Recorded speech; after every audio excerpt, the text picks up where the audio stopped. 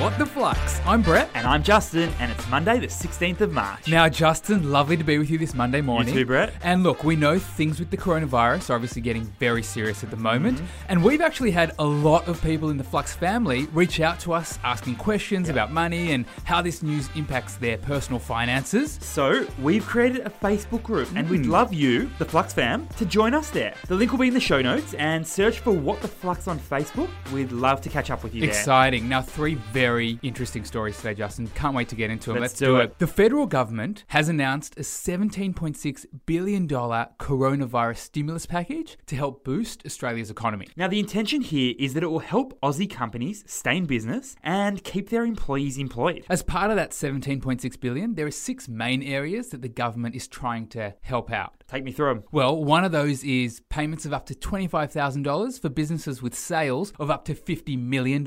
And this is meant to help businesses keep cash coming in so that they can keep things humming along without disruption, if possible. Yeah, there's also a 50% wage subsidy for apprentices. And this is meant to keep over 100,000 Aussie apprentices employed. Exactly. And there's a one-off payment of $750 for people receiving government benefits. So this is for people like pensioners, people on the youth allowance, and disability support pension, amongst many other things. Exactly. So what's the key learning here? The reason why the government is doing this is because it desperately wants to avoid a recession. And as the word stimulus means, it wants to re-stimulate the economy. And what's a recession again? A recession is when an economy's general performance declines in a big way for 2 successive quarters, i.e. a 6-month period. Right. Recessions generally happen when there is a big drop in spending. And it's a pretty vicious cycle. It is. Like, less spending leads to a big drop in employment. And a big drop of employment leads to less spending. Yeah. By pumping over $17 billion into the economy, the Australian government is trying to break this vicious cycle before it gets into full swing. For our second story, Telstra has told all of its Australian staff to work from home as of today as a precaution against the coronavirus. So what does this mean for Telstra? Well, it means around 2/3 of Telstra's workforce... That's like 20,000 people. Yeah. They'll have to log in to work from home. This is like the biggest virtual office Australia has ever seen. Also, Telstra has cancelled all events and meetings of more than 25 people. And they've said that this will remain in place until the end of March at a minimum. So they could definitely be extended if things don't get better. So what's the key learning here? Well, there's a bit of a dance or a waiting game going on at the moment, Justin, and that's between large companies and the government. The key question on many CEO and boards' minds are,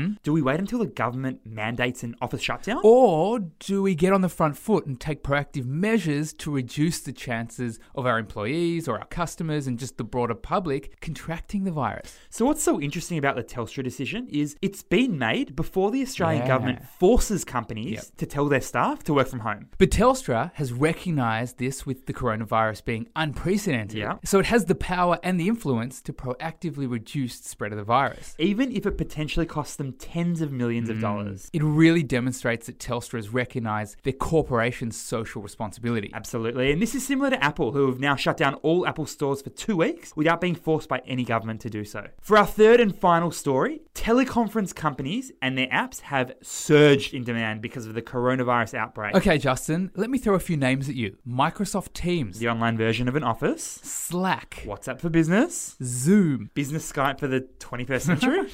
Global downloads for these companies' products have increased by nearly 5 times since the start of the year. And get this, in the first week of January, there were 1.4 million new users. Compare that to the first week of March. Hello. 6.7 million. That is big. Now, the reason for this, of course, is companies are already and will continue to rely on these conferencing tools so workers can stop commuting to offices. And this isn't just workplaces, actually. There's many other use cases for virtual communication, like schools, like universities, like non-urgent doctor appointments. So what's the key learning here? Although the demand for these services is super high at the moment, it's hard to predict if people will use them on a regular basis when the coronavirus eventually settles down. Zoom has seen a jump in usage, but it's too early to say whether their new users will convert into paying customers one day. Overall, the situation is likely to have some positive impact on companies like Zoom and Slack, as it just makes people more familiar with their products. It's a really interesting test case for remote working in the future. Absolutely. Flux fam, as we said off the top of the show, we have just created a Facebook group. Search What the Flux. We'd love to continue the conversation with you over there. Thanks for listening, and we'll see you tomorrow.